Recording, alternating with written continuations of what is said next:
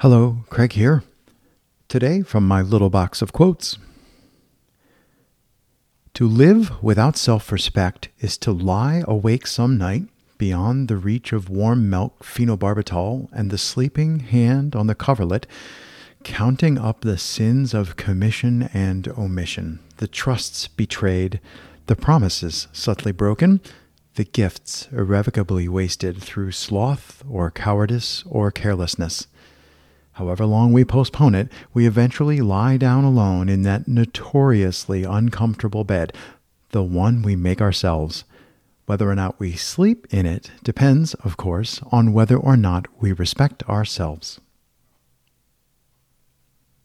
Joan, Didion.